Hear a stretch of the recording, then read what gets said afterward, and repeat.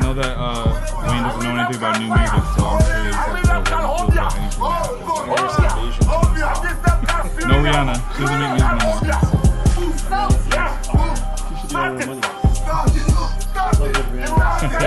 Real monarchy team.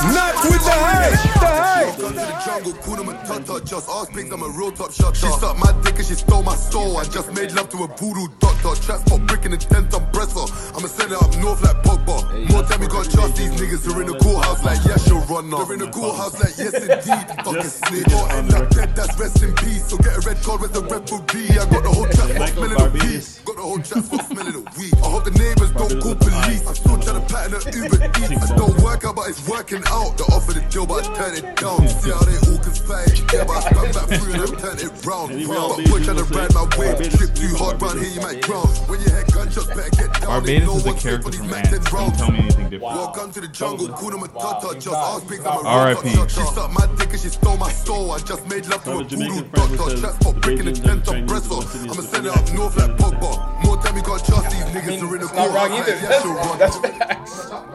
Honestly. Listen, it is. I have an uncle. Unfortunately, he passed away about 25 years ago. But every time he talked to me, I had no idea what he was saying. All I would do is say, yeah, okay, uncle, yes. Shout out to Scarborough real quick. What up, Big 808 Push? Big up Scarborough. Jeez. That's all I know. I was a Scarborough man once. Everyone's a Scarborough man. This man is an Malvern man, so one time from Malvern as well. Wixon Trail. Not with the hype. The hype. What's the Malvern town? Now for condoms. I've been losing friends since 13 years old. That's all I know, yo. Where they been going? Pickering, Ajax with me. Man, I've been through some shit Newcastle, that made some niggas turn murderers. Used to rap for sure, Curtis but she from did Port so Hope. now I'm curving her. Living straight, my life is good, ain't looking for no curvature. Celebrating wins off that handy side, might slur my word. Gone with the wind, no bullshit. Hot 16s, full clips. Watch things that you say in the street. Pillow talk, put you under them sheets. Knowing since kids can still be your op. Usually close to the switch up a lot. In your face, they be bigging you up. Turn your back, they be giving you up. Lindsay and Be real is all I know, all I know. It's money over hoes, so you know how that go. well, listen, Peterborough, I've been up there. Highway 11535.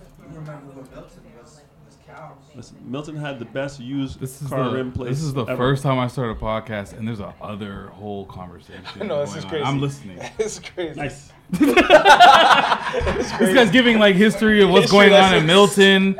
I'm like, oh, word. That's what I meant to happen. Yeah. Whatever. We started, bro. Man them. It's not with a hype thing. A war. Before I get into it, of course, it's been a minute. It's been like a couple weeks. I forgot to pay the bills. And let them know what it is. Let's get this checked. This podcast is powered by Shea Moisture Men. The Shea Moisture Men collection was designed to provide head-to-toe care for men of color and keep you looking fresh and feeling even fresher. Shea Moisture's products are formulated, that's a weird word, with ingredients that are naturally derived and sustainably sourced from hair care to beard care to body care. See which line will provide you with safe and uncompromising care at www.sheamoisturemen.com. Shea Moisture Men, built to serve men of color. Now back to the podcast. Let's go. Woo. 172. I think so. Not with the hype. Had an away game. You know what I mean?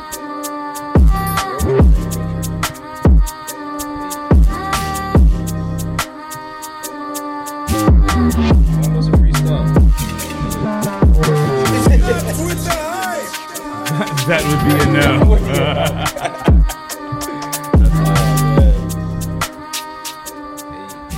If you haven't noticed by now, like this is a very different situation with the podcast. Like, I mean, not very different. We have guests sometimes. Yeah.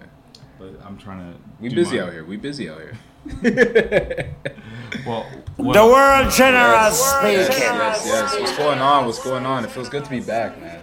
It's good to be back. And of course, it's me. Shop like Shaq. You waste you. As I mentioned, this is different. We have a guest. It is nobody that is not familiar to myself, and he's very familiar to all of my friends. And I can never pinpoint as to like when you have met any of them, but it's definitely been a party or drinks happening, and you're in the kitchen or by the bar talking to the youngins. This is my godfather. I've known you since I've existed. Before.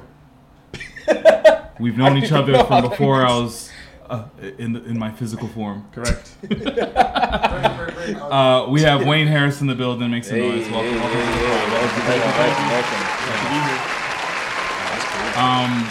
Godfather. Yes, the Godfather. Literally. Yeah. Times 2. Where's the link? And he's busy planning his escape. He's got stuff to do. He barely has time for this podcast, but that's another conversation for another time. How are you doing, sir? I'm doing fantastic. Thanks for being here with you guys. Yes. I need a beard, obviously. Hey, use some shade. We'll get you there, man. You know what? And I need some contacts because I'm the only one here with glasses on. I had contacts, but I couldn't do it. Like, it just... The times that I tried to do the contacts, I had like a basketball game within like 30 minutes and I had to leave. So I either left without the contacts or I left with the contacts in and bloodshot eyes. Yes. Yeah. That's how I got contacts in the first place. Was high school sports.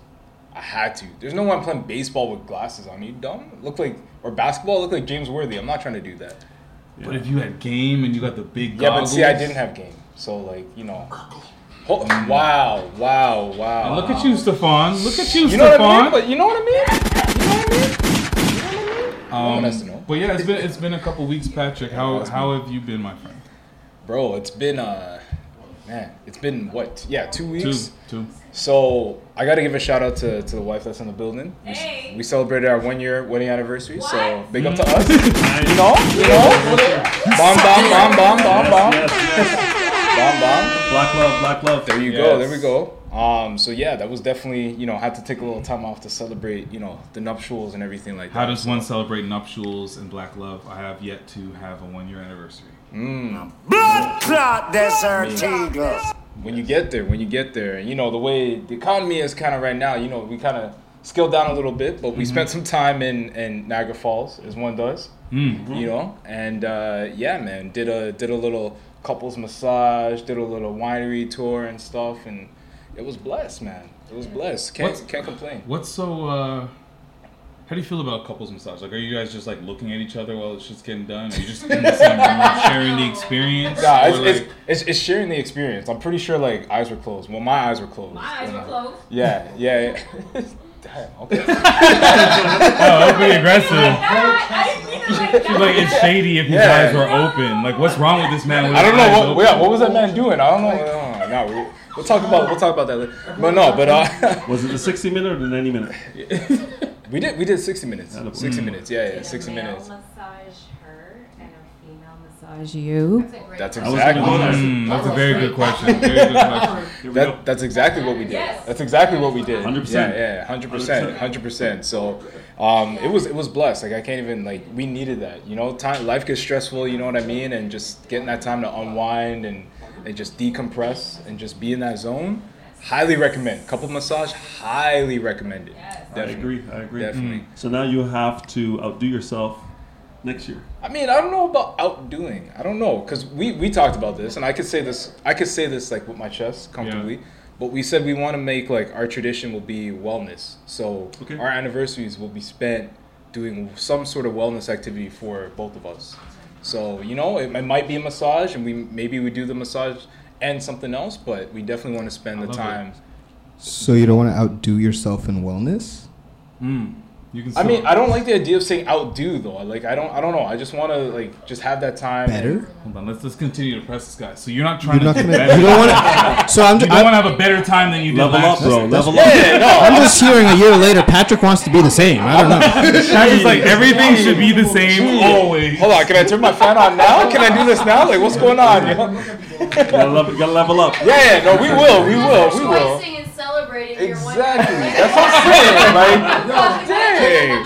Damn. Blue Mountain next year. Blue Mountain. Yeah. Okay, listen. That's a level up. It's a level the level up happens. You know, the finances level up. You know, you get more experiences. You level up that way. 3% extra every year. It's never going to be the same. It's never going to be the same. We're just basing it around a theme. So the theme will be wellness. What we do will be a step up. Even at Shoppers, you get 33% more. That's all I'm saying. You know what I mean? But okay. Yeah. So I like it. Yeah. So that's kind of been the flex that we've been on, is just celebrating that. And my sister's been in town, so I got to give her a shout out real quick. Come back, Sissy. Yeah. She brought all the goodies. She brought some sweets. Yeah. You know, love it. She brought baked goods, not sweets. She brought baked goods. That means that came from her heart and her soul and her hands and her talent. It came from her heart and soul. Yeah, that's exactly right. That's exactly, yeah, exactly, all that. This is also a season high in gunshots per minute. This is crazy. So. Even this is like another Scarborough pod, but that's been me. That's been my life the past couple of weeks, man. But how have you been? Oh, I've been great. My weeks have been busy and planning and for wedding and yes. I don't know, work. Podcast, leveling up, type conversations. Oh yeah, getting rid of this trusty audio mixer that I hope this is the last episode I see you. But like I love you. But we so love much. We gotta have a ceremony. We gotta have a send off. I feel like this is like the send off pod for it. You know? Yeah, we'll put it off on a boat in Lake Ontario. Hopefully, light it on fire and like. No, you have to have an arrow. Valhalla. So after Valhalla. Oh, what's crazy? There is no. If I flip this mixer over to the bottom, there's no bottom, and all of the coils are rusted. It's a miracle that this thing does what it does. I don't know how we're here. It's actually a hazard if I put batteries in. I'm nervous. Yeah. So, I don't know how I got to this mixer, how much I hate it, and how I'm excited for the new one. But we were recently on the Extra Gravy podcast a couple days ago, which is pretty big. And shout out to Marlon, Alicia, and Norm over there. Intern and the white dude named Patrick. I believe we gotta shout out the whole set. Patrick Squared, man. Shout out to the whole crew. His name's Matt. Matt, yeah. Hey, listen. I went there and I'm like, I'm Shaq. Nice to meet you. I kind of know their personas. Nice to meet you. And he's like, I'm the intern. If you follow, I'm like, all right, intern. All right. I was trying to put some respect on your name. And you gonna, but if you want to be that's cool. That's like when you guys used to refer to me as a producer before anyone knew who I was. Yeah. And I was talking stuff on the sides. True. That's for like, your listeners that are loyal listeners that hear you every the inside crew. No, it's true. Okay, in case you've been one of those guys, I'm the intern, but his name is Matt, and he smashed it. And I do fuck with the personas, and I fuck with Matt's photography. That was awesome. Yes, got some good shots. That was good. Unfortunately, Patrick was very quiet that episode. Not by choice. I was talking a lot. Yosemite Pat. I was like, here. So yeah, his I mean. Yeah, I don't know what happened there, but whatever. The experience was lit. It was good to be with all of them. You know what I mean? But I'm here. You can hear me now. I'm here. Your mic is working. Yeah. No, I made sure your mic was louder than everybody's. Yeah, I can tell. I appreciate it. But no, that was lit, man. And shout out to Baca too. Like that was. Yeah. That was crazy. They're doing a good thing over there, man. And like it was just dope to be in the presence of people who were like us. Started around the same time with the podcast game and just being around other creators. Like, I love that experience, man. Yeah, I love when I bring up something that I feel like is just near and dear to our come up. Yeah. And it's really not. Yeah. It's like, people come, they go, people struggle with life and balancing the pod and blah, blah, blah. And every single time it was like a affirmation of like, that shit's normal if you're trying to be somewhat consistent in what you're doing and all of that. But Godfather Wayne, you're here. Yes. I am. I'm really excited for you to be here for this one reason alone. Being a millennial, growing up in the school system that I grew up in, we're educated people here. We actually did the whole university, all that stuff. Yep. I can't say I learned what you do for a living.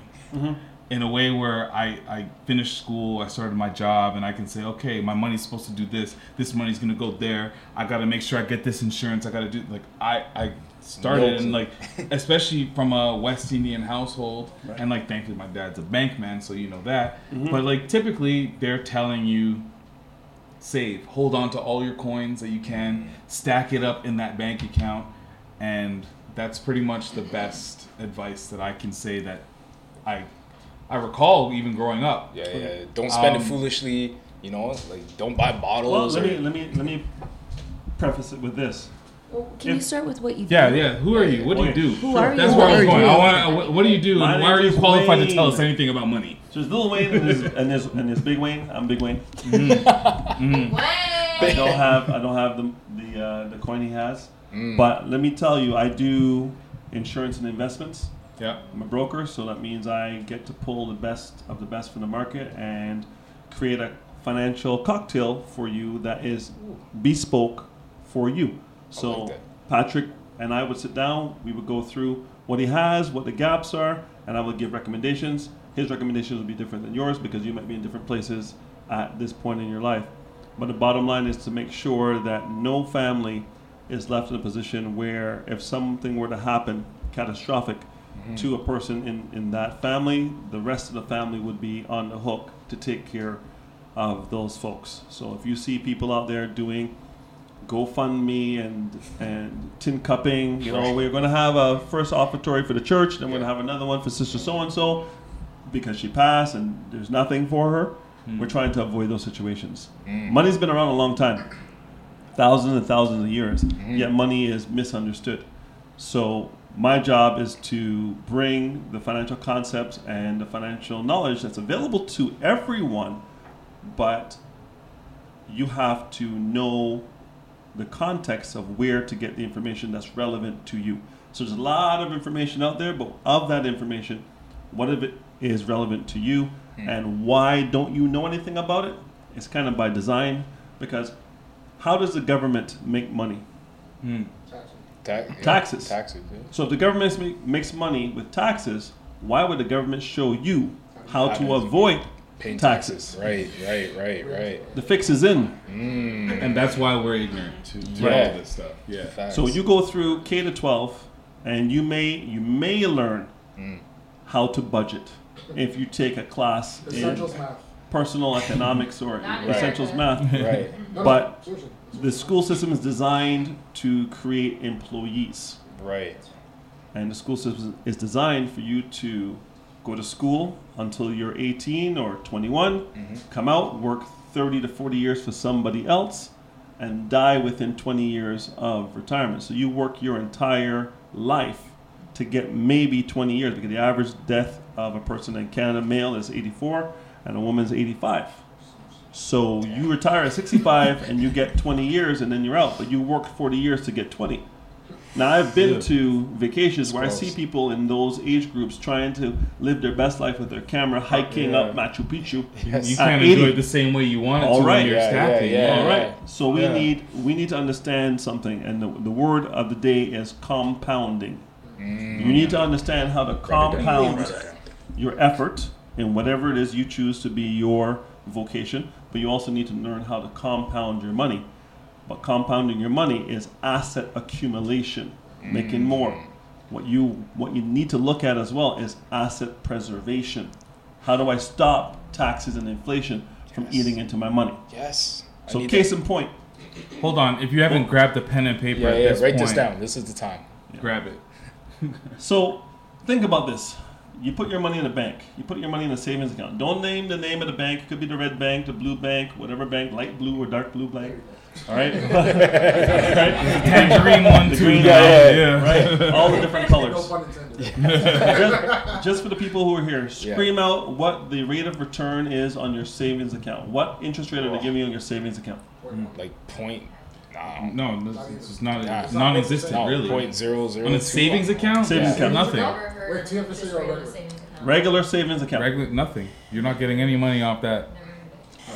Okay, so if you're not making any money on that, have you heard of the rule of 72? Yes.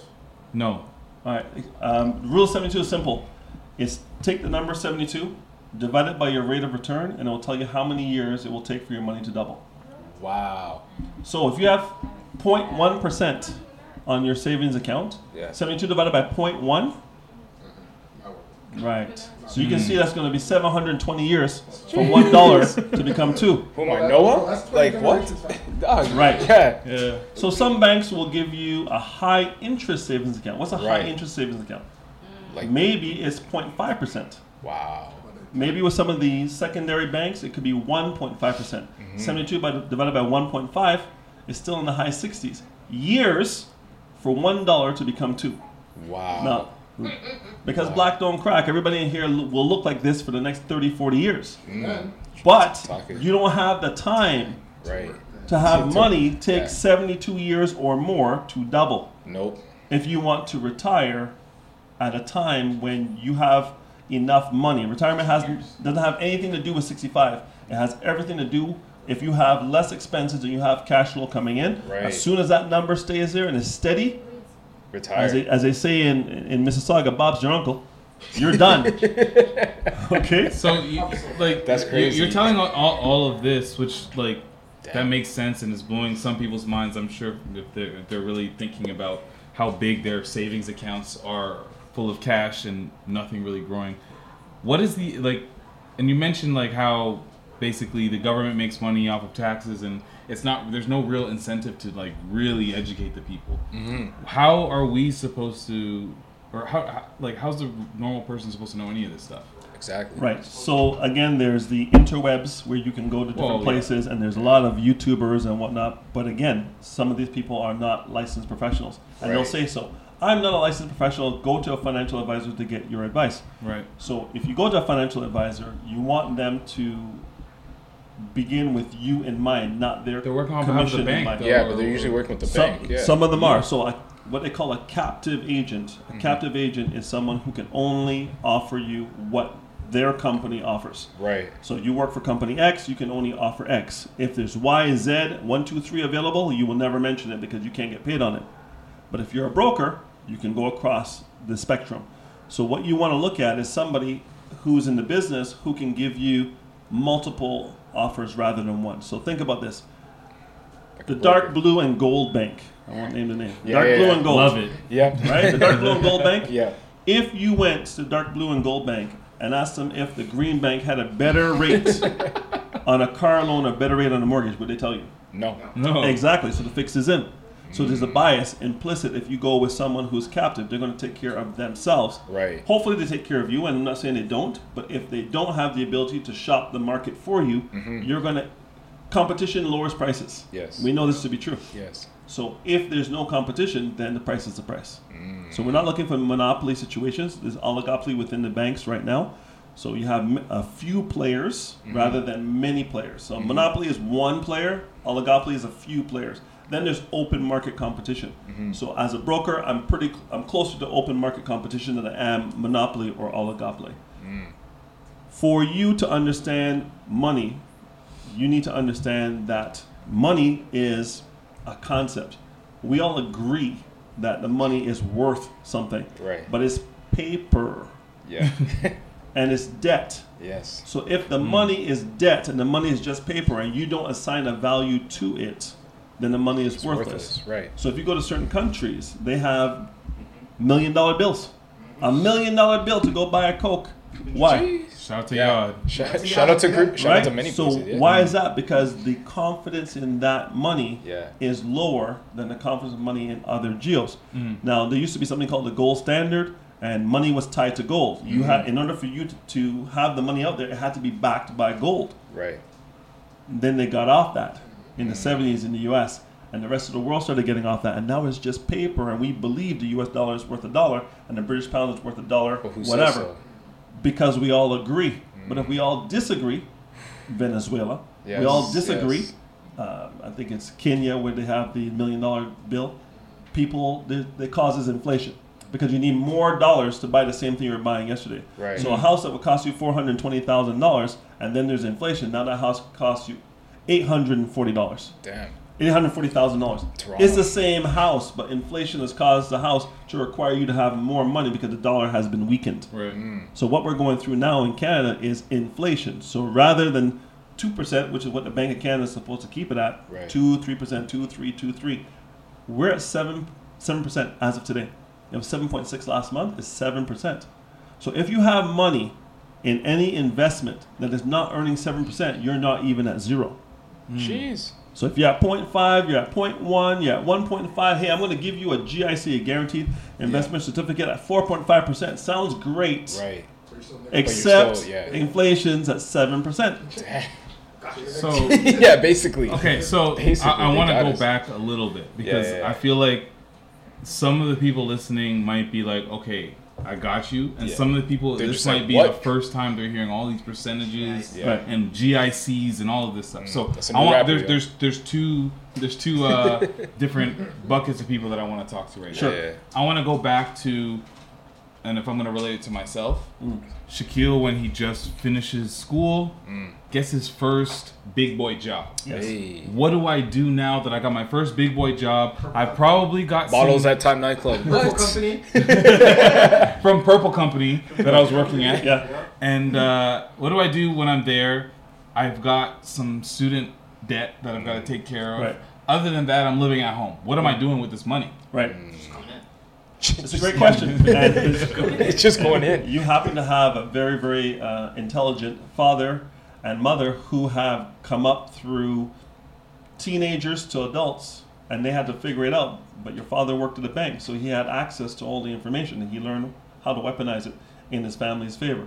So the first thing I want to do is I want to look at my cash flow. What's coming in, what's going out. It's a budget. Who has a budget here written down in an Excel spreadsheet somewhere? I have a couple versions. There we go. There we go. Good. This is fantastic to see.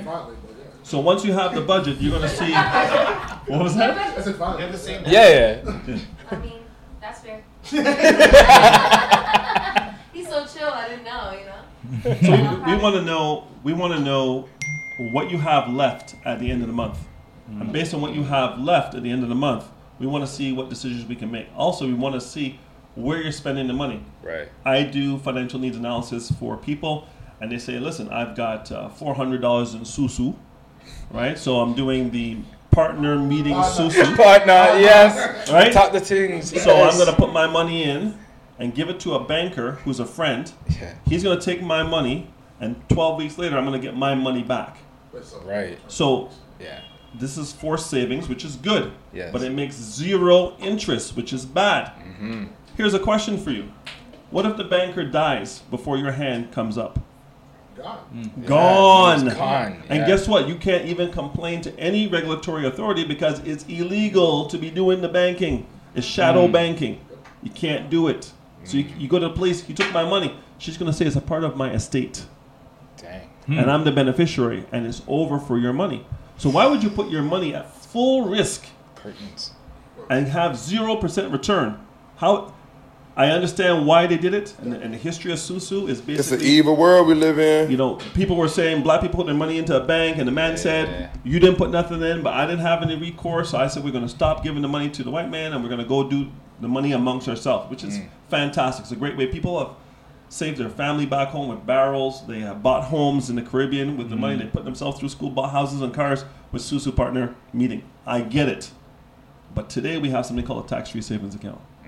Hey. Yeah. And we do not need, in Canada, it's tax-free savings account. In the United States, it's the Roth IRA. We do not need to do partner anymore. It served its purpose. I appreciate it. It was great. My parents did it. But today you have a tax-free savings account with the Canadian Depository Insurance Corporation, allowing you to guarantee that they will guarantee your money up to $100,000. So you have complete safety and security within the system, and your money is in a place where you have recourse. One of the big institutions. What does recourse mean? The ability to go back and say you did me dirty, and someone will care. Someone will care. We can say we have receipts. We can say we have receipts. We got receipts, yo. Right? Yeah. So, the tax-free savings account was invented by Stephen Harper in 2009. What? It's that new? Stephen Harper? Stephen Harper. Do I have to shout out Stephen Harper right now? Nah, we don't. Stephen Harper. We don't need to do that. We don't need to.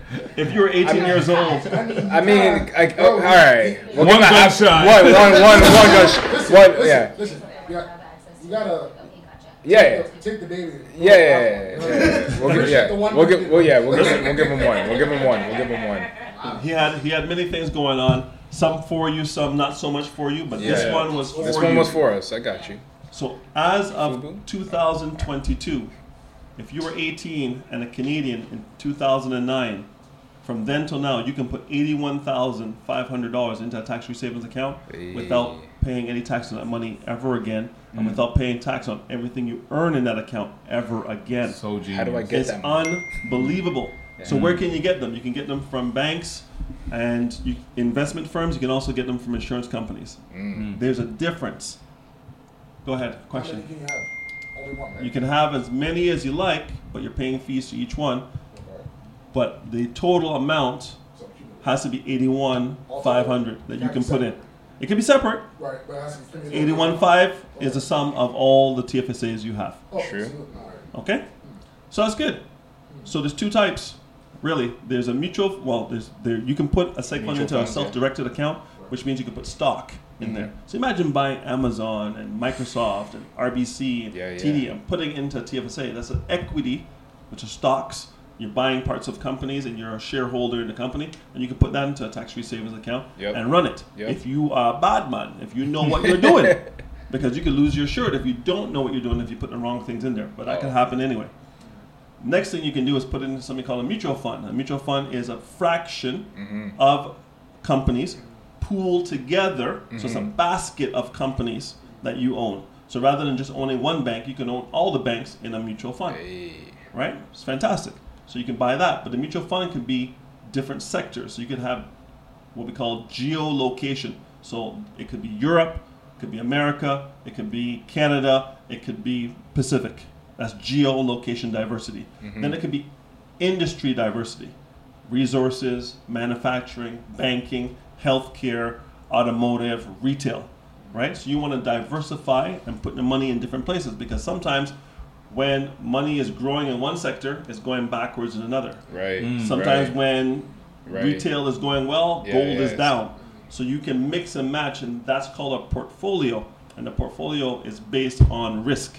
So what level of risk do you want? From super conservative, like almost down to Susu levels, like give me nothing but don't lose me money. Right. And the bank will go through this with you. I've gone through it, and they're just like, I've done it. What are you comfortable with? And there's like a questionnaire. Right. It's not even just like a yes or no question or whatever. There's a questionnaire, even if you don't know your level of risk. Correct. Where it helps to lead you there. And the challenge I see is people asking you to go through the questionnaire, but you have no knowledge of what your risk tolerance is, because you don't understand the concepts they're talking about. So you say you pump your brakes and you become more conservative than you need to be. And then they put you into something very conservative, which is what you said you wanted. And 10 years from now, it's gone up 25 cents. Wow.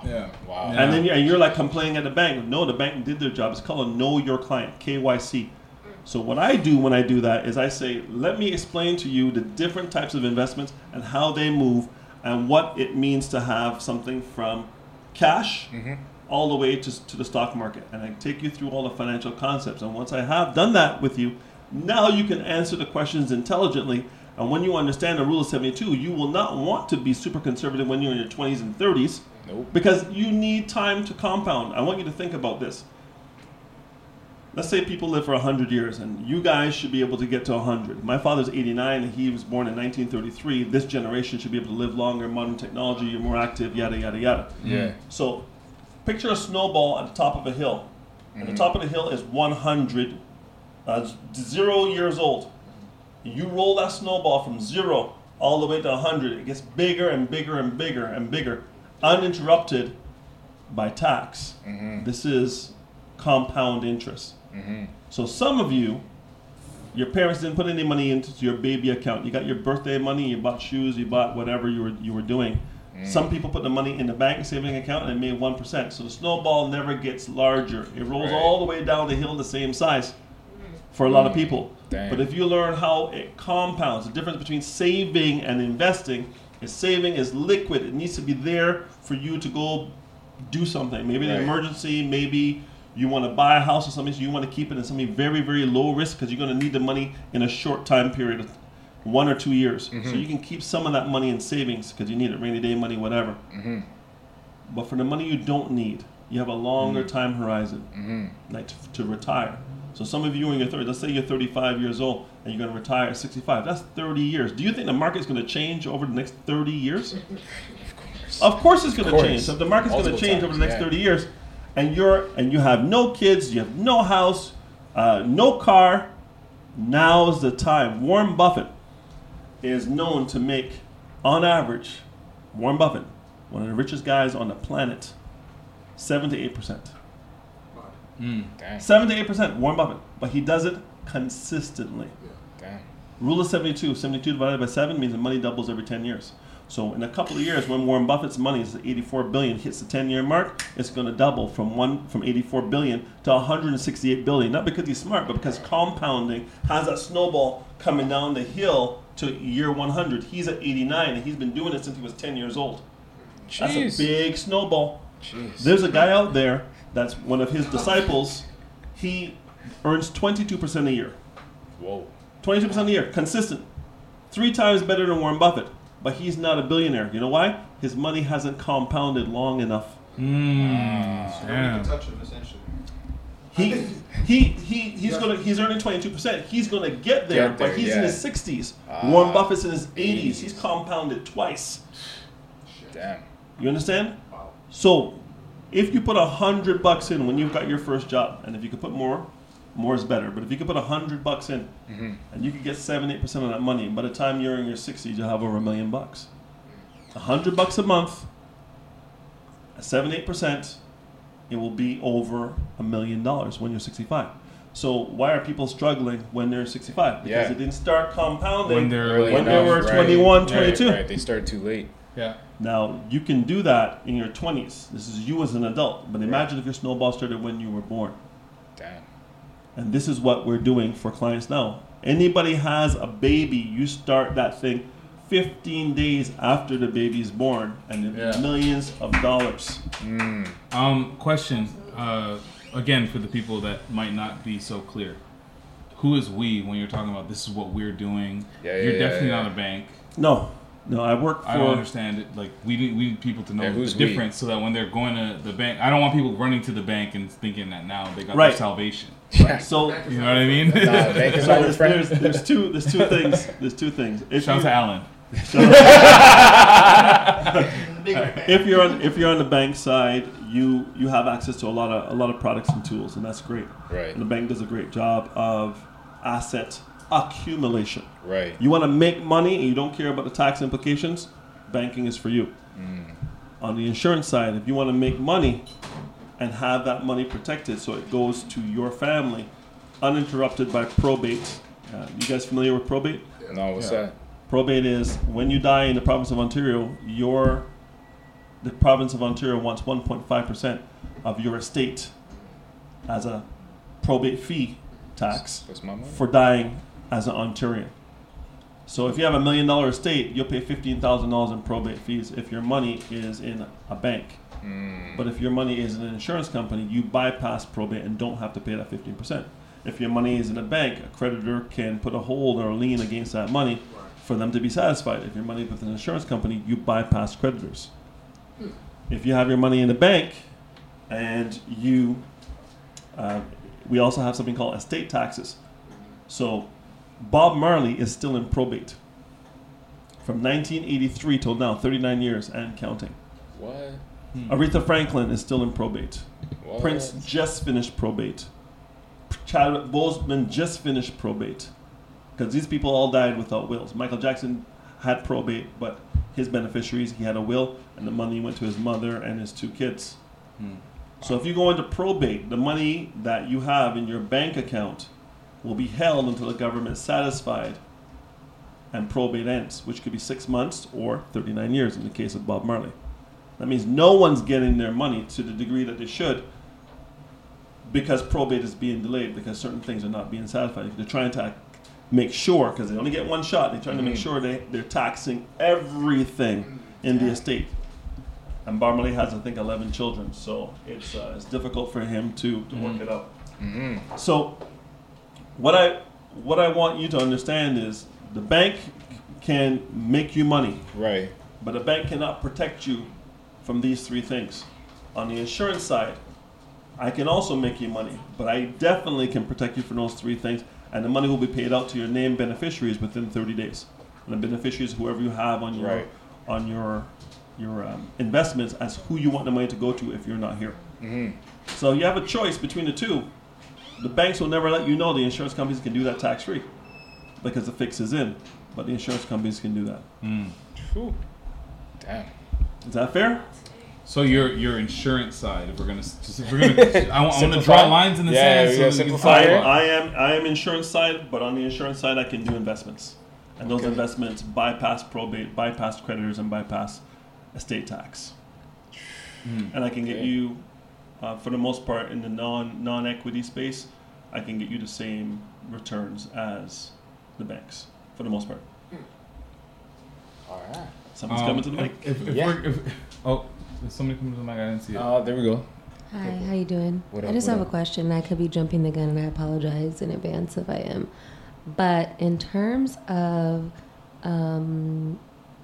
combining your finances with your spouse, Yes. I think that's something that's happening across our age range. Our generation, People are getting married, they're coupling up, and Sure. honestly, I feel like it's an asset, especially as Black people. You know what I mean? Right. Not to quote Bebe's Kids, but I can't think of anything else right now. We don't die, we multiply. We just keep having them, and we keep building. Right. Not just having them, but building with these extensions of our tribe. And so my question is, and something that I think we've been focused on in the last year for sure, and I know a lot of people, like I said, in our age range are doing the same thing, is like, what's the smartest way about going into it with one another, taking what you got and what I got, and now we're combining it. And how do we move forward in trying to, like, we're compounding already, right? Right. By just like adding our assets together, but how do we like double down on that compound? Like, what is your best advice on first steps, I guess? Yeah. Great question. So the question is, we're married. How do we combine, the Wonder Twins combine forces, and I'm sure my age. Listen. Jeez. How do we combine our resources to get it done? So I met my girlfriend / wife now. She's still your girlfriend. Still my girlfriend, but she's my wife. I like it. I like it. That's I like beautiful. it. I rate it. That's how you keep it real. I rate it. I rate it. Shout out. I rate it. To this. Shout out Angie. So I rate it. This ring is 30 years old. Jeez. And I got it when I was at Humber College. Hey. Between semesters. Yeah, Fox Fly Hines. Okay. Shout out to Humber. Yes. When you are young and you're starting out with $0, which is where we were, having one account for both of us made sense because we're building from scratch ourselves. When you come into marriage in your 20s or 30s and you maybe already have established an investment style and investment pattern, what I'm seeing today is she has her account, you have your account, and there's a household account. Right. And every month people take their money from their separate accounts, throw it into the household account, and pay all the bills. Right. That seems to be the way to get it done today in modern times. Right.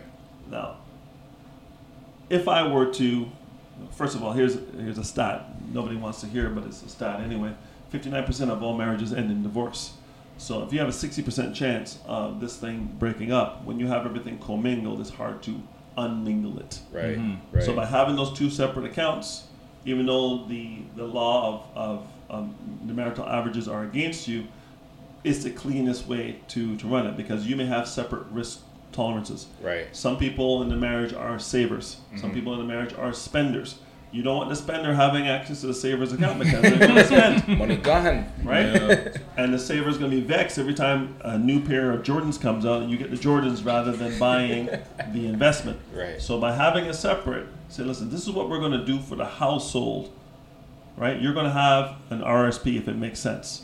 You're going to, both of you should have TFSAs. Right. And before you look at anything else, you should be maxing out the TFSA because it's the only defense against tax you have on the banking side. On the insurance side, you have multiple other things that you can do to avoid tax, but on the banking side, the TFSA is the only defense against taxes after the money has already been taxed. Right. Okay? Right. So, to answer your question, her account, his account, our account to run the business for the household. You invest at your level of risk, he invests at his level of risk, and you see who wins After 2-5 years, then you can readjust. Every year you look to modify. You may come in very, very conservative because you don't know and you're not sure. But after explanations and seeing how it works over time, people's risk tolerance usually increases because you guys have the most time now. Think about this. 2020 to 2022, the markets are not good. Volatile. Very, very dangerous. But this is a buying opportunity. Now is the time. If you could buy Nikes at full price or Nike half price, which you prefer?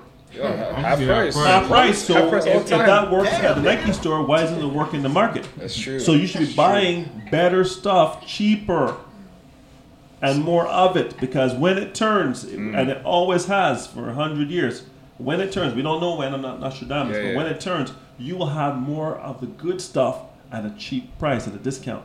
I like it. 2008 to 2010, what happened? The market went backwards, right? How long is that? 12 years. Y2K, what happened? The market went backwards. 1990, what happened? The market went backwards. 1980, what happened? The market went back. You understand? It's a cycle. Right. It's a pattern, and those who recognize the pattern succeed. Will win if you execute against the pattern. So we're in that pattern again, and the best of the best out there can't predict the future, but what they do know is if you know how to evaluate companies and know how to evaluate the track record of returns, the past does not equal the future. No one can guarantee you because it did 17 last year, it's going to do 17 this year. But if you have a 10-year history of this thing doing 15, chances are it might do somewhere around 15 versus your 0.1% of your savings account. 72 divided by 15 is a good number. It's a short number, right? A couple of years. And that's what you want in your favor. I'm not saying everybody needs to go balls to the wall, but I'm saying you need to be closer to balls to the wall than you are towards Granny's mattress. Okay. I appreciate that. Thank you so much for answering that in such detail. I feel very helpful. Thank you. That was very helpful. But my question is, like, I don't really fuck with, like, most marriages are going to end in divorce, so have your shit separate.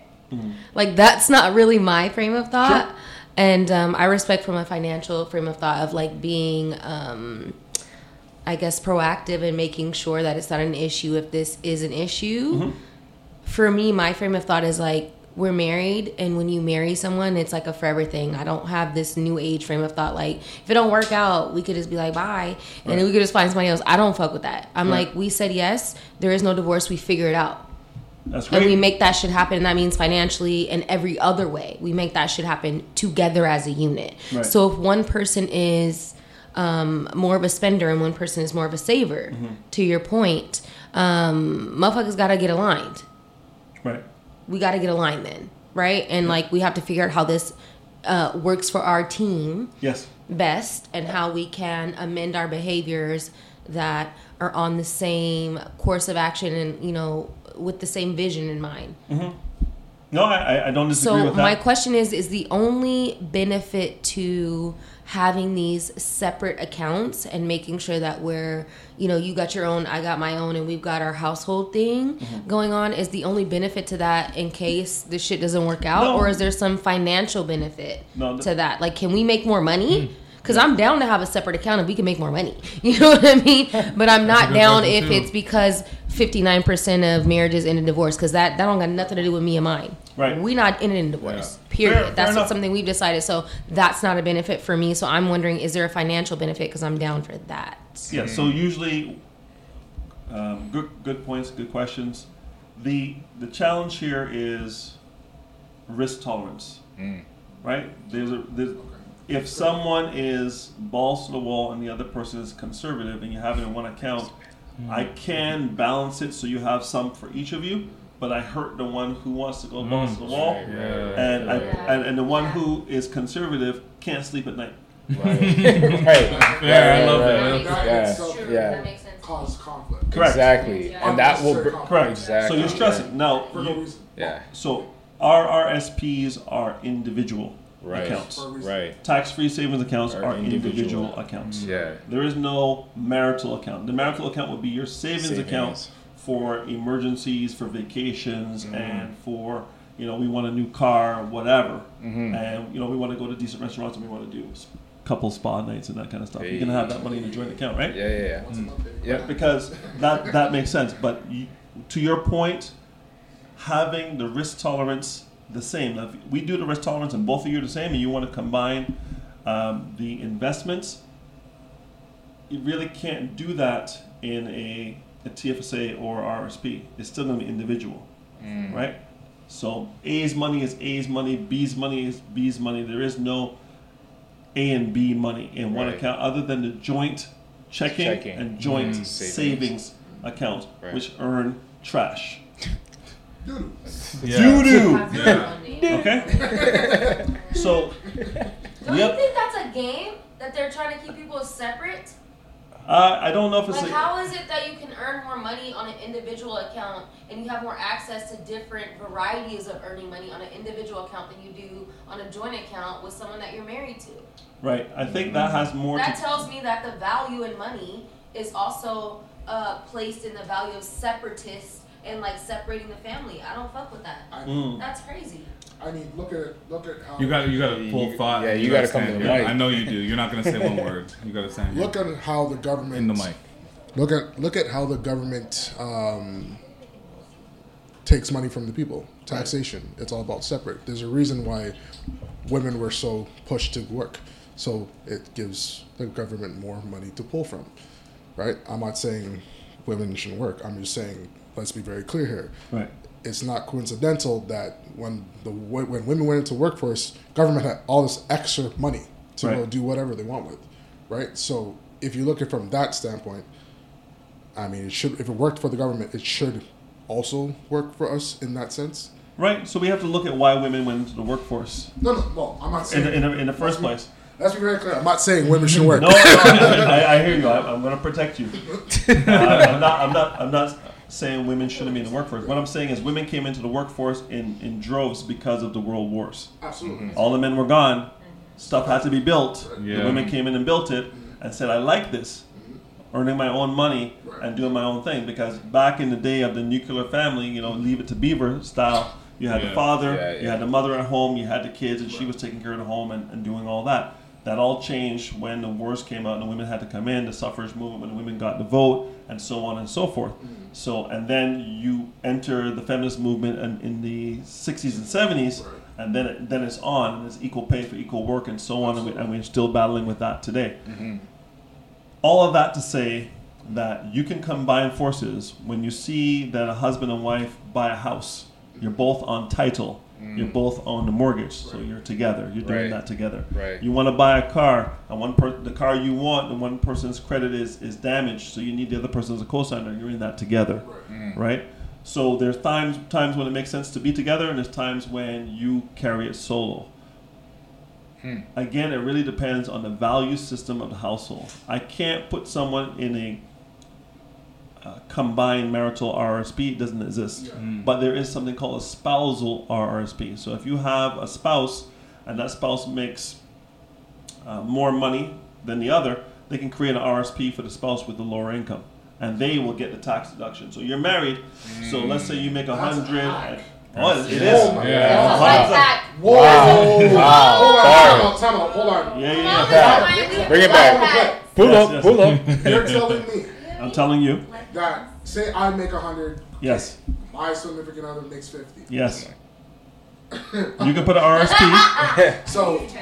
Yeah, say it in the mic. No, I'm just. Break it down how you understand it. Go ahead. 100K, 50. Yes.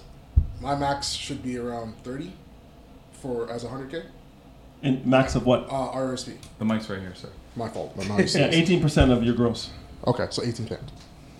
50. Oh, wow. Jesus. And that's per year? Correct. And if she's younger than you, when you stop contributing at 71, right, and she's younger than you, you can continue contributing under hers. And then that wouldn't have to be converted until she turns 71. 71. So I don't have to do a riff or anything. You don't have to riff on hers until she turns 71. Consciousness. Oh yeah. Sorry. You just went from white belt to yellow belt. Oh man. How do you feel? How you feel? And And there's more of that to come. So we talk. People got like conversations to have after this. I want to make sure before we move on. No, this is. There's a lot. There's a lot. There's a lot of nuggets. And we can have we can have this podcast for 4 hours. I know. We really could. And we really could. We talked about fresh out of university, setting life up. We talked about getting married, setting life up. Yeah. I want to talk about the moment where you decide to say, "I'm going to be an entrepreneur." Yeah, let's talk about it. Okay. Let's talk about it. One of the things we were talking about earlier before this was like the idea of people just saying, "Oh, you should get a laptop, write it off. Go buy a car, write it off. Yes. All of your gas, write it off. Yes. All this shit, just write that shit off." Means nothing to me. Yeah, what does that mean? Everyone absolutely always nothing says to me that. because I don't know I don't know what to like. What is that? Yeah, what does that I do? literally don't know. Am I writing this down and say, then "Yep"? Wrote. On top of that, I've also heard, which I think it might be part of what you're going to tell us, is you can't just have a business account or a business that makes no money, correct, and then start writing off a Range Rover. Correct. So what is this whole writing off? Yeah, what is this? Okay, so let's start. If you're an entrepreneur and all you do Yeah. is make money as an entrepreneur, you do not have a T4, raise your hand in the room. If you don't have a T4, You don't have a T4. All you have is your business. Oh, I have. Yeah, Okay, perfect. Coco W2, W2, She's not from here. Oh, okay. Right? She has that. She has that. Right. So, if you're an employee, the company asks you to fill in a form from CRA, and they take off a standard amount of tax off your paycheck. There's a hack. You can tell them to take off less money off your taxes. You can go to get a form from CRA and say, listen, you're taking off X. I don't want you to take off X. I want you to take off almost a little less than X. Maybe $200. Why? Because the $200 that would have gone to tax, you can put in your RSP. What? Yeah, it's tax deferred. Correct. Right. 2, when you are a T4 employee, the company does the taxation for you. So Right. they take off the tax, they take off the CPP, they take off the OAS, they take off EI, they take all the deductions, and then you get paid. Right. And that's your net. Right. When you're an entrepreneur, you get the gross at source. Yes. Then you deduct your business expenses. Then you pay tax. So, Scary when it's the first time you're doing it. Yeah. So essentially, as an employee, you get taxed first. Correct. Yes. Yeah. As an entrepreneur, you tax You last. tax after. Yeah, Right. you got to save. You be ready for it. Yeah. Correct. Yeah. So the government rewards businesses and penalizes you because you have no place to hide as a T4 employee. Yet, 80-20 rule, Pareto's law, 80% of the people in Canada are employees and 20% are entrepreneurs because they make entrepreneurship seem like black magic. Yes. Therefore, you're like, black magic? Yeah. I'm not doing that. I'm not going to jail for tax evasion, right? Right. So, very simply, when someone says you're going to write it off, I have a business. The business has to have more revenues than expenses in order for you to have the ability to deduct business expenses. But in your setup, the government will give you up to 3 years, and I'm not an accountant, but the government will give you up to 3 years to show that you're doing something to make money. Right? You're trying to make money, but you haven't made any money yet. But you need the accoutrement, you need to set up. Right? So you got to buy mics, you have to buy laptops, you buy these things. Well, these things you need to be able to get back on your taxes. But you can defer those things into further years. So if you have no revenue in year one, and you bought these things, you can wait till you have revenue down the road, and you should be able to take those deductions off. Again, I'm not an accountant, but I've seen people do that. Okay. The magic number 3, right? 3 years. So the government's going to look at you. You got 3 years. You're not doing anything. They're going to say, shut it down. Because you're sending these zero returns or trying to send a negative. We see what you're doing. No. Shut it down. And they will not. Now, do they do that on the 3 years? Depends on how busy they are and what else is going on. But what you want to do is, whenever there's a personal expense versus a business expense, you need to have a true separation of church and state. Keep your personal stuff personal. Have a personal account. Have a business account. You want to buy a laptop, buy it from the business account. You get money for doing a gig or whatever you're doing to make money, and it's business related, put it in the business account. Separate, keep it clean. You have a credit card for business expenses, for business lunch, put it on the business account, and then it's easier and cleaner for you to do the accounting at the end of the year. Here's the first rule of Fight Club. There's no Fight Club. But also, the first rule of business is you do not want to commingle the expenses, and you do not want to go it alone. Get an accountant and get set up. So if you don't have an accountant, if you're making, any money as a T4 employee, and I would say north of $70,000 a year, if you have simple taxes, she has a tax return, you have a tax return, you can use TurboTax and you can do your thing because you have no side hustle, nothing going on, then TurboTax is probably fine, or whatever tax software is out there. But if you have anything going on and you're setting up a business, you want to make sure you set it up properly to avoid audits. And that is having an accountant tell you when your fiscal year should be. It doesn't have to be January to December. It could be June to June, June to May. Right? When is the best time to set up your company? When should it end? Because everybody knows that corporations can file their taxes up until June of every year. So when's your fiscal year need to be? Probably should be around June, right? Rather than January to December. But those decisions need to be made with an accountant who knows what they're doing to set you up, to position you to win. Should your wife be a director of your company? Because if she's a director of your company, then certain benefits come to her, right? Because you can have loans between directors and different things that you can have going on, right? So you want to know if that makes sense. Also, if you have partners in the business, you do not want the spouse of that partner, if something should happen to that partner, to come in and say, now I'm the partner. That's right. Because his ends is her ends. And she's going to come in and say, okay, I'm going to take my spot on the mic. And you're like, well, you're not part of this. You're not a part of this. Damn. Right? And, and she'll say, yes, I am, because his share became my share. Jeez. So there's things you can put in place called key person insurance. So if that person meets their maker, you just pay the spouse and the shares go back to the other two. So rather than 33 each, it's now 50-50. Another person dies, you pay the spouse out, and now the company is yours.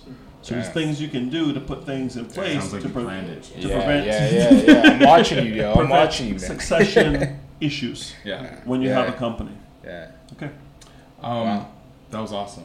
Yes, Thank you so much. We can keep going. This is fire. This is dope. But I want to keep going, but like with our tone. And if like people want more, they'll know where to get you. Sure. We'll talk about where to find you after. Cool. Yeah, for sure. We're going to relationship. Yeah. Still finances. Still finances. Let's go. Okay. It's about to get mixed. So this is from a woman in London.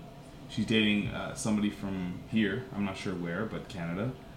But Hannah Chan, who's 27, has a boyfriend who is 22, and he pays 100% of their rent. Sorry. That was fast. That was quick. Really we didn't even get the whole thing. We didn't even get the whole thing. Hold on. So he pays 100% of their rent, bills, holidays. So anything they do, he is paying for it. Right. She says after many failed dates, she decided that she wanted to be with somebody who could provide for her and take the lead. She basically is saying that she's offering quote-unquote support. And she is also saying that she's an investment. Sure. So before you go, I'm gonna say this. That was your household situation until just after Aaliyah. That was my household situation until 2006. I paid 100% of everything. Damn. I think the difference... Cars, house, groceries, everything. The money was in a joint account. I said, if you're going to spend more than $1,000, give me a holler. But other than that, free reign. Because we have absolute trust between each other. And we were on the same page in our values to move our family forward. So my wife was a stay-at-home mom because daycare in Ontario is teething, guy. It's $500 a child per week. So I was like, that's $1,000 a week. That's $4,000 a month. That's $48,000 net money after tax. I said she got to make $65,000 to net just to pay daycare. I said, bond that. I said, would you like to stay home? She goes, I would love to stay home. I said, done. I love that. Makes sense. That makes sense. That is different though. That's different. That's different. I think the difference is with this situation. Kids is the easiest way to call out the difference here. Right. I think just generationally, I look at this and I kind of know what it is. Like this doesn't. I don't feel like scheming. Hannah is planning. Nah. No. I mean, she might be planning to have kids and all that, but, like, I don't think the intention is the same as both husband and wife. You and your generational time coming together and say, you know what? Instead of spending $65K a year for daycare, stay at home and take care of things while I take care of things over here, and we'll all. It is a true investment. That's what she neither. We're talking about a team effort versus a trophy wife. Yeah, and that's different. Right. That's different. Yeah. That's so different. The customs have changed in terms of like the morals changing and like the values changing, and like right now where it's at and where it's been for a while is, you know, girls want to just like, you know, I don't want to say girls, people, because you know. We got non-binary and transgender and everything in between, right? Yeah. And so it's a very diverse spectrum. So a lot of people would rather do what they think is quote unquote nothing, staying at home and be a cute trophy wife and hang out and have someone pay their bills. So that's actually not what was going on with your mom. That's not what was going on with Miss Angie. That's not how it happened. People were working equally in separate parts as a partnership to make shit rock. And that is very different than being like, I think it's cute if I'm just like Kylie and I'm at home and I'm like recording videos. Yeah. It's like, well, bitch, you're not making any money or any moves off that. And if you can, great. If you can, great. And like let's get money and let's build. Start a podcast while you're at home. So that's the difference for me. What does a 22-year-old do for a living? Yeah, what does she? Oh, we don't know. I don't get the details. I'm just looking off of what I see and just a couple of posts that I have. It doesn't seem like much. What are the value systems of the people that we're talking about? Because I can tell you, aesthetically, I don't see any value. I don't see new data. There's like superficial. Pictures worth 1,000 words. I think that if that's their value system and that's how they came up, man does all the heavy lifting, whether there's kids or not, to prepare her for staying home to have a family. Maybe that's cool. I don't know. It just the age difference is 5 years is immaterial in 10 years. No. Yeah, it's not that much. Right? Yeah. So I don't know. I don't have enough information. But off at first glance, it looks predatory. Well, that's it. Brittany Renner? Brittany Renner. Yeah, Brittany Renner. That's what I'm saying. Like, that's just At least the kids gonna have blue credit automatic shit. I mean, we haven't even talked about credit because some of us were buying on those HBC credit cards back in the day, and then we wanted to go buy a house. Nope. We're over. Nope, don't fall for it. We got a question. What is the advice for those prioritizing debt repayment and also need to save? What's your advice? Because that's the reality for many people to do both. 100%. 100%. So here's what I know. If you have MasterCard and Visa and every other card and everybody's begging you money, consolidate? No matter what you owe, you owe it to yourself to pay yourself first. If you're going to pay people you don't know, you better pay yourself first, because you know what? Compounding is like Floyd Mayweather. It's undefeated. And you cannot allow yourself to not have any compounding for any number of years, regardless of what OSAP has to say about it or what these credit cards have to say. First rule, if you have a bag of debt, the student loan you can't do anything about, but the student loan doesn't count against you when you want to buy a house. Right. 2, if you have a bunch of credit card debt and they're licking you down at 19.9 and you got a travel card 21.9, you got an Avion card or whatever card and it's 24.9, you're getting licked down because you know the rule of 72, that's a 3-year double on you, right? You know that's happening. You say, hey, maybe I don't need a travel card because all I'm doing is going to Center Island. Right? I don't need a travel card. I'm going to Square One. That's my vacation. Whatever. You need to get rid of the things, the cards that are high fees and high interest that you're not leveraging. Right. Now, if it's a Costco card and Costco's your jam, then maybe you keep the Costco card. If it's a cashback card, it's cashback and you have to pay a fee for that, great. But you have to look at the value of the benefits of the cards that you have and try to get yourself to a no-fee card that has 0 benefits or maybe cash back at a fair interest rate. First thing you can do is go to your bank and say, listen, get rid of this idiot card and give me another one of your cards, but keep my credit history. because a portion of your credit score is based on how long you've had the card. Right. So when they give you a card at Slumber College at 18, I still have that card. Right. I'm no longer 18, but I still have that card. That's credit history. Yes. Then you have to look at credit payments. You cannot miss a payment. Nope. Okay. Make those payments. Even if it's minimum. Make You those cannot payments. miss a payment. And you cannot be late on payments. So if you deal with the Green Bank and you have a Blue Bank card and you're paying through the Green Bank, there's going to be a 24 to 48 hour delay. So pay it 2 days early. Yes. And then they'll be on time because they have to process in the back end. Yes. You do not want more than 30% of your limit on your card. Right. You got a $1,000 card, $300. You get the $300, throw the card away, put it in the ice. Don't use it until you get it below $300. Why? Because if it goes above 30%, your credit rating will drop. Damn. Okay? Damn. Then you want to look at the type of credit you have. There's installment credit, which is like buying a car. Right. Buying an appliance. Right. And paying monthly for it. And then there's revolving credit, which is much easier to do bad damage to your credit. You want to make sure that the type of credit you have also counts towards your score. So the amount of debt you have, if it's above 30%, how long you had it, are you paying on time, are you paying late, are you missing payments, all those things are working your score and you're trying to get above 800. So if your score is above 800, raise your hand, give me 2 snaps. If it's below 700, we have a challenge with getting a big bank to give you a mortgage. Small banks, tier 2, schedule B, will give you a loan. 680 is a magic number. If your credit score is below 680, you're going to have challenges.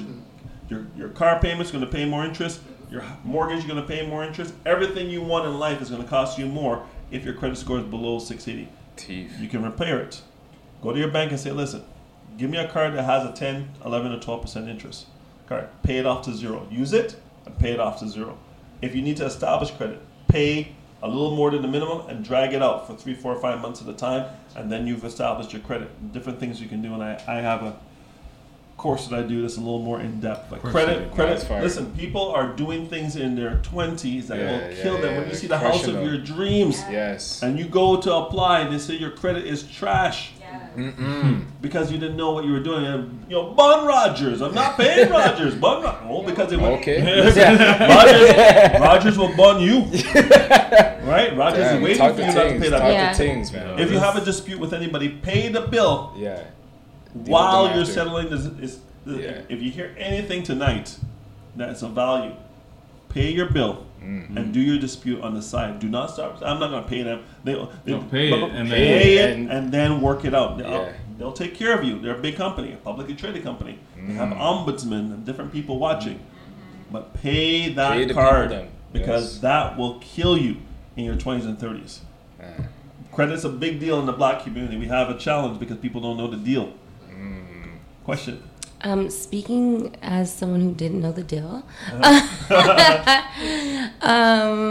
obviously there's far less of an importance and information placed on credit and financials in different countries, right?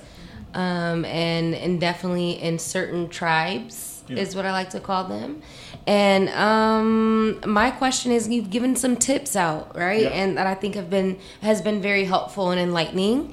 And so when you're referring to go to the bank, tell them to give you this so you could pay off this and make sure they transfer over your credit. What if it's not the best? What if you don't want them to transfer over and you're trying to get a new situation to make something pop? Is there a way to make that pop, or is it the only way is to transfer over your own maybe muddy history and try to pay that down? Right. So great question. So the good news is you come from a foreign land, and because you came from a foreign land, you have no credit in this land. I'm Gucci over here, baby. I'm just asking for the rest of the Americans that might be listening. Exactly. So, I made it, baby. because you have no established credit here, your score is non-existent. You have a U.S. score, and that's a FICO score. I can't remember what FICO stands for, but FICO, you can Google it. What I would look at doing is, if you want to establish credit here, you can get a secured card or get a card with a small balance from your spouse that has good credit and allow that to reestablish your credit up here. So you give her a card with $1,000 and you treat it like you respect it, and you pay those bills on time, and you'll establish Canadian credit by having a card through. Okay, so what if you're Canadian and you're trying to do that though? Same thing. You just need I'm saying, like, what if you are Canadian and you've had this experience where you say you go into the bank, you say, I need to do a different card that's going to give me a different interest and like give me these assets, but I also need to transfer my previous credit status so that I can continue as a person that's been establishing history. Right? So I'm Canadian, not me. I'm saying, like, you know, as a person asking, how does that? Is there another way to go about that to where, like, let's say your previously established history is not of the most positive nature?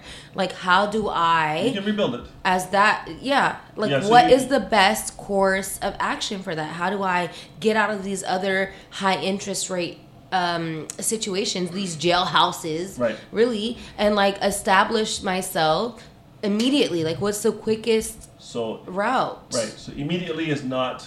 going to happen, but that's immediately it's not going to happen. But you can reestablish credit by doing something called a consumer proposal. So if your credit's like trash, like it's below 600 and trending towards 500, it's already pretty damaged. You're not going to be able to do anything with that. So you can look at a consumer proposal. And what that basically is having a third party take a look at everything you have, and they will go and negotiate with all your creditors and say, listen, she can not pay it and you can write it off, or I can get you 25 cents to the dollar. They'll say, we'll take the 25 cents.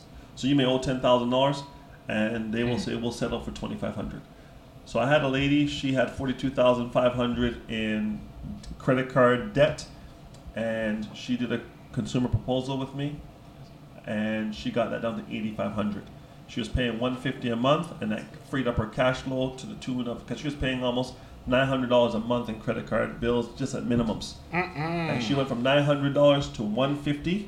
She pays that for 5 years, and in the 5 years, her credit is reestablished at gold over 800. Wow. So it's a 5-year run. Wow. Okay. Now, if you pay it off early, because now the proposal's in place, you pay the proposal off early, they will reestablish the credit 1 year after you pay off the proposal. So if you pay off the proposal in 2 years, 3-4 years later, your credit is back up to gold standard, and you save yourself a couple of years. True. So the consumer proposal is one way to do it. There's something also called a debt consolidation, where they take a look at all your debt, and they say, listen, 21 here, 19 here, Easier 27 there. It's all in one place. Bring it all down to one price of whatever their interest rate is, but it's usually less than what you're paying now, and you pay that one creditor that one amount, and that frees up a little bit of cash again for you to pay yourself first, as well as frees up the cash flow for you to do other things. That is really going to be dependent on your character. Credit's about character. I give you this card, and I hope that you pay the card back and have high character. If you do, I give you more credit. Hey, I'm going to raise your limit. Because your character is where I want it to be. I like you. But if you are not someone of character, credit is an easy indicator, which is why all landlords, first thing they do is check your credit. If your credit is trash, chances are you're going to treat my place the same way. Because it's kind of... It's your character. It's who you are. Yeah, fully related. It's pretty addictive. So there's a number of... bankruptcy is also one of the things you can do, but again, bankruptcy is heavy-handed. You still owe the debt. You just get them to stop calculating all the interest. But you still, if you have $100,000 that you owe and you declare bankruptcy, you still owe $100,000. You just stop calculating interest. You still have to pay it, like you're in bankruptcy. And you can keep some of the other things you have. Keep your car, keep your house, and some things are in and some things are out. It's not a full debit. Donald Trump's been bankrupt 2-3 times. He does it when he needs to do it because it's a strategy for him. But I don't recommend it because it's a 7-year, nuclear winter on your credit, and that's a long time if you want to do things in life. So the first thing I would look at is if your credit's really, really bad, and in Ontario, for the people in Ontario, 7 years after your student loan, you had a student loan. At the end of 7 years, you can walk away from your student loan after 7 years if you've been out of school 7 years. What? Whoa! One more time. No, I didn't think I was getting into that because I'm almost done and it's over 7 years. You can walk away, huh? Yeah. Walk away from the unforgivable? Yep, they have that in America too. Yeah, 7 years if you don't pay. You can stop? You can get rid of it. Yeah, if something is in holding for X amount of years, it is just certain things are just like they don't matter. So without penalization. So there's a penalty. You got to take your hit. Oh, you made it seem like it was cool. Like never mind. Everyone's like, hold on, wait, what? No. There's no free lunch. There's no something for nothing. Yeah. But yeah, if your student loan is killing you, you can get that into the proposal as well after 7 years. But if you have it under 7 years, there's nothing you can do. It's staying there and they want their money. Damn. Yeah, they gonna get their money. Yeah. No, that's what I'm saying. Yeah. Student loan is unforgivable. Yeah. So, I mean, you gave us a lot. Even the student loans thing, that was something I didn't think that we were going to talk about. I really appreciate that point. Yeah. If I'm any of those people at any of those stages that we just discussed, and again, thank you so much for going through all of this in as much detail as you did. And as little time, to be quite honest, 'cause like I said, you can keep going. How would somebody get in contact with somebody like you, or even just you? Yeah. Sell yourself. I mean. Yeah. This is Instagram is what is it, at Wayne Harris World. You can use LinkedIn, Wayne Harris. I'm with a company called World Financial Group, and we're brokers.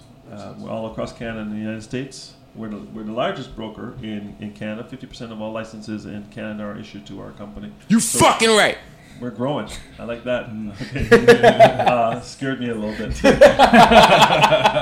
What I recommend is I'm happy. I'm licensed in Quebec, Ontario, Manitoba, Alberta, and BC.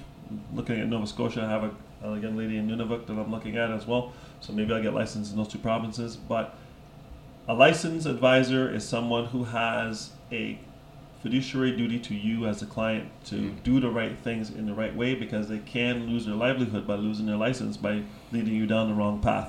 Right. But somebody who's a pundit on Instagram who is not licensed is there to get likes and may not be working in your best interest. And if they do something like Susu, you have no recourse. Right. Because they're like, hey, I told you I wasn't an advisor. You lost all your money. Oh well. Damn. So I shouldn't reply to any of those Forex investors, or the crypto people who start following you. Yeah, listen, crypto is going to be a big part of the future as the democratization of money happens. Yep. If you want to mess with it, go for it. Just understand that you should not put all your eggs 10% of what you have. Yeah. Right. That's after you've maxed out your TFSA with Canadian dollars. That's after you max out your RSP, so you can get the $35,000 for the first-time buyer program. And if you have a spousal RSP, it's $35,000 for you, $35,000 for her. That's $70,000 to put down on a house. Plus, Trudeau has other programs in place for you to buy a house. There's also rent to own. So there's a lot of options to get a house, even though the market is the way it is. But we want you to understand one thing. If death is undefeated, and most of you have insurance on these devices that I see here. Every device here that we're on probably has insurance. Someone comes and TFIT, you have home insurance for that. Right. You have insurance on your mobile phones. You have insurance on the apartment. You have tenant insurance. So you should have tenant insurance, because if there's a flood or fire, all this extra stuff here, the owner would have to have homeowner's insurance, because all the upgrades other than the original are on the owner, not on the building. The building's going to put back in the basic stuff. That's their responsibility. Anything above the basic is the owner. But the owner's going to replace his stuff. Your laptops and stuff is not on his policy. It's on your policy. So you have to have your own tenant insurance. It's like $30 for a condo. Yeah. For 25 grand. Yeah. There's 25 grand on this table. You understand? So we need to have those things in place. So if your phone has insurance, your car has insurance, and they're mandatory for some of those things, car insurance and sometimes tenant insurance for buildings like this, you have to have it. But it's not mandatory for life insurance. It's crazy, which is crazy. Yet everybody dies. Right? Ladies and gentlemen, that's Wayne Harris. That's crazy. Wayne's World. Thank you so much for joining us.